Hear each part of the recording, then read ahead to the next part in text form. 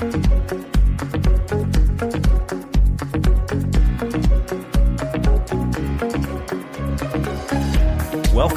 to the Perspectives with Catherine Toon podcast.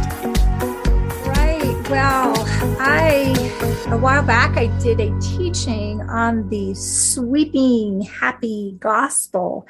And there's so much in there that I really felt like we needed part two. If you haven't listened to part one, you're welcome to go back and listen to that.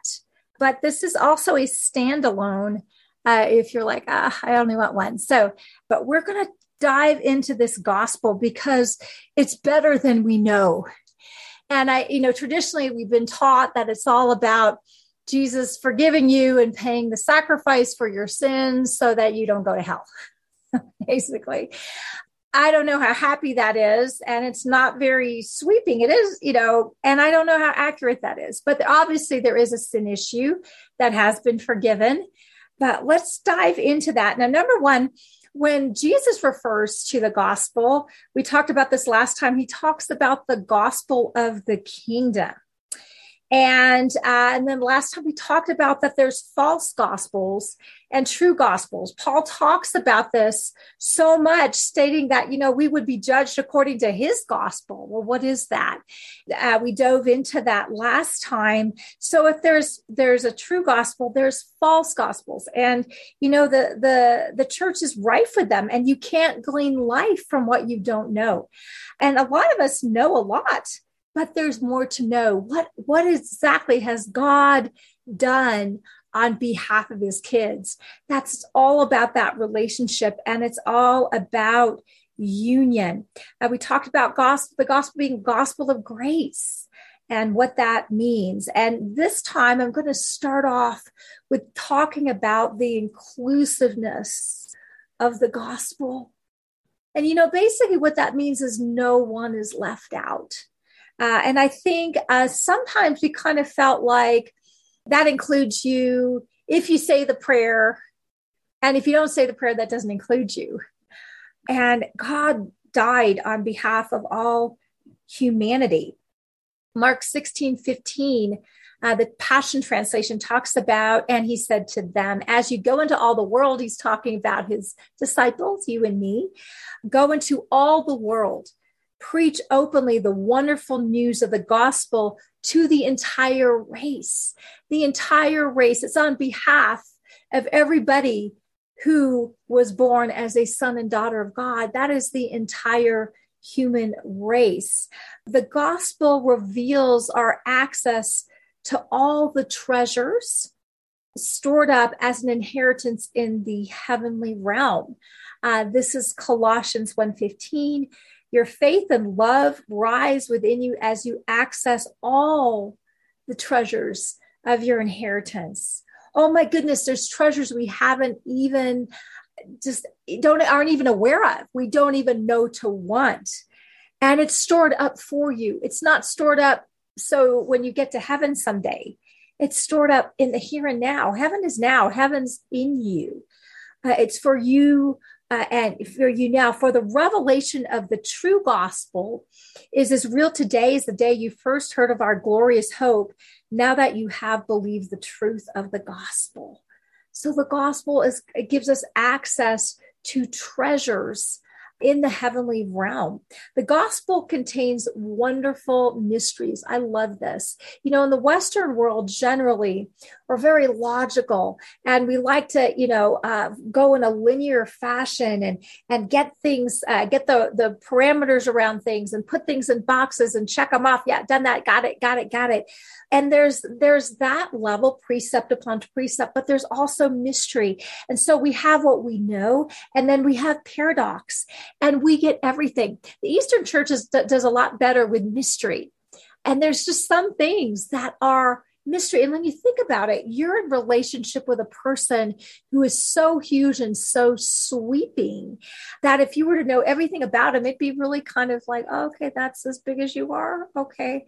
God is fascinating and intoxicating because there's always more. And you're just not going to get the lid on it all, but you're going to get understanding that grows And it's beautiful. 1 Peter 1:12, the Passion Translation, God revealed to the prophets that their ministry was not for their own benefit, but for yours. And now you have heard these things from the evangelists who preached the gospel to you through the power of the Holy Spirit sent from heaven, the gospel containing wonderful mysteries that even angels long to get a glimpse of. So even in the angelic realm, whatever that is, it is so sweeping that it is something that we're just not going to be able to contain. And that's beautiful. You know, you got to think of the Creator created creation, and he's limitless. Like creation has to constantly expand. The universe has to expand to try to keep up with, quote unquote, a limitless God who is all love and has good news for every single human being. In the gospel, the delusion of separation from God is vanquished. It is done away with. Our union with Christ brings freedom from sin and death, that we're made holy and given perfect standing before God. So here you are in your union with God, and that is a place where you can be naked and unashamed, and you bring what's not, you know, the salvation's already happened, but you're working out that salvation. So you bring those issues out because God doesn't see you through the blood of Christ. He sees you as you really are, which is breathtaking, without spot or blemish before him in love. That's who you really are. 1 Corinthians 6:11, the Passion Translation. It's true that some of you once lived in those lifestyles, but now you have been purified from sin, made holy or whole. Another word, root word for holiness is wholeness, and given a perfect standing before God, all because the power of the name of the Lord Jesus the Messiah and through our union with the Spirit of God. Romans 6:11, Passion Translation. So let it be the same way with you, since you are now joined with him, that you're not waiting to get joined with him. You're not waiting to get more joined with him. You are joined with him because of his choice, not yours. And as you choose him back and grow in that revelation, you're able to experience that. But he secured it single-handedly without your help. Or my help. Since now you are joined with him, you must continually view yourselves as dead. That's the old man, the sinful nature. You have no sinful nature. That's shadow boxing, something that doesn't even exist. You sin because you don't know who you are. And out of that place, you operate in fallen ways of being, but they're fallen mindsets, strongholds, belief systems, but not an identity, not a nature. You must continually view yourselves as dead and unresponsive to sin's appeal. Think about this. How appetizing is eating dirt? That's like sin. And as you grow in that, you're like, oh, yeah, yuck. I don't want to do that. It's not appetizing. Well, living daily for God's pleasure in union with Jesus, the Anointed One. See, there's an intoxicating place of you and God where you live for his pleasure and for your pleasure. And you take pleasure together. Why? Because it's love being loved and loving back. That's pleasurable. Romans 1:16-17, Passion Translation. I refuse to be ashamed of the wonderful message of God's liberating power unleashed in us through Christ. Wow, that liberating power is unleashed through you, through your union with Christ. For I am thrilled to preach that everyone who believes is saved, the Jew first and the people everywhere. The salvation is saved, healed, delivered. As you believe, you're able to partake of what's already true. See, your believing doesn't make it true, doesn't make your salvation true. Your believing gives you access to the truth that you are already saved. So that salvation has already happened. Why? Jesus already went to that cross. Jesus is already the lamb slain before the foundation of the world. This is mystery, but it's something that's worked out in you, and you're working it out and experiencing it. The gospel unveils a continual revelation of God's righteousness, of perfect righteousness given to us, to you, when you believe. So you're already righteous, but you're able to walk in that as you believe. Let's do this. But okay, how many of you There's a beautiful woman in your life, but she doesn't believe she's beautiful. Now, she experiences herself as beautiful when she believes it. But when she believed it, was that the time when she was beautiful? No, she was beautiful all along. See, you're righteous, but if you don't believe you're righteous, you're not experiencing your righteous nature. And so that's what God is constantly doing, convicting us of righteousness so we believe what's already true about us. Yeah, baby. That's through the gospel. It moves us from receiving life through faith, through the power of living by faith. And you live by faith because you're one with the one who is faithful. You know, Jesus isn't struggling to try to believe. Can I pull this puppy off? Right? He's already pulled it off. And now Holy Spirit is convincing us all the time. This is what scripture means when it says we are right with God through life-giving faith. Romans 6:23, for sin's meager wages is death, but God's lavish gift is life eternal found in your union with our Lord Jesus, the anointed one. So your union, so sin brings death. Sin is a fallen way of being, fallen way of thinking and being based out of relating to yourself in a lie. And when you relate to yourself in that lie, you're going to behave out of that lie. But when you relate to yourself out of the truth that's already true about you, you start to walk in that, and then the crappy behavior falls off. And that's found through your union with Christ. The gospel that is all about our union, becoming one or unveiling us as already one, empowers us to be transformed and live from the true identity full of life. Ephesians 4:24, Passion Translation, and be transformed as you embrace the glorious Christ within as your new life and live in your union with him. For God has recreated you all over again in his perfect righteousness, and you now belong in him. This is a right now word, in the realm of true holiness. You are as holy as Christ is because that's how you're made. So don't argue, but let him convince you. And another word for holiness, the root word comes from the same root word of wholeness. God is holy because he's whole. He's all himself. Everywhere he shows up with different facets, but he's all one. And he never hides. He never plays to the crowd, right? He never people pleases. He's himself. And that brings God pleasure. Why? Because he's himself in relationship with Father God and Holy Spirit. Well, that's what he's doing in you as he's conforming you into his image. And the gospel is what empowers that. Galatians 2:20, my old identity has been co-crucified with Christ and no longer lives. The old fallen sinful nature is dead. Okay. And now the essence of this new life is no longer mine, for the anointed one lives his life through me. We live in union as one. So let me just help you with that. It's not that you're not a you. You're a you. You're in union with God, but you're also distinct. So you don't, we don't form this amorphous, like floaty-oaty substance and it's all Jesus and none of me. No, it's all Jesus and you. And there's a you and there's a Jesus and you're one. So it's like Father God, Holy Spirit, and Jesus, they're one, but they're distinct. Well, you're one with Christ, but you're distinct. So there's still a you. So, this kind of ultra spiritual thing is like, there's no me, there's only Jesus. No, there's you and Jesus. There's no you apart from Jesus. My life is now empowered by the faith of the Son of God, who loves me so much that he gave himself for me, dispensing his life into mine. Good news, gospel. The gospel that unveiled and secured and found humanity in the delusion of their separation from God and brought the illusion and enlightened the eyes of our understanding that we are one, that there's no separation. Sin has been forgiven. Old natures have been done away with. And now we're being healed in everything that's not in line with that.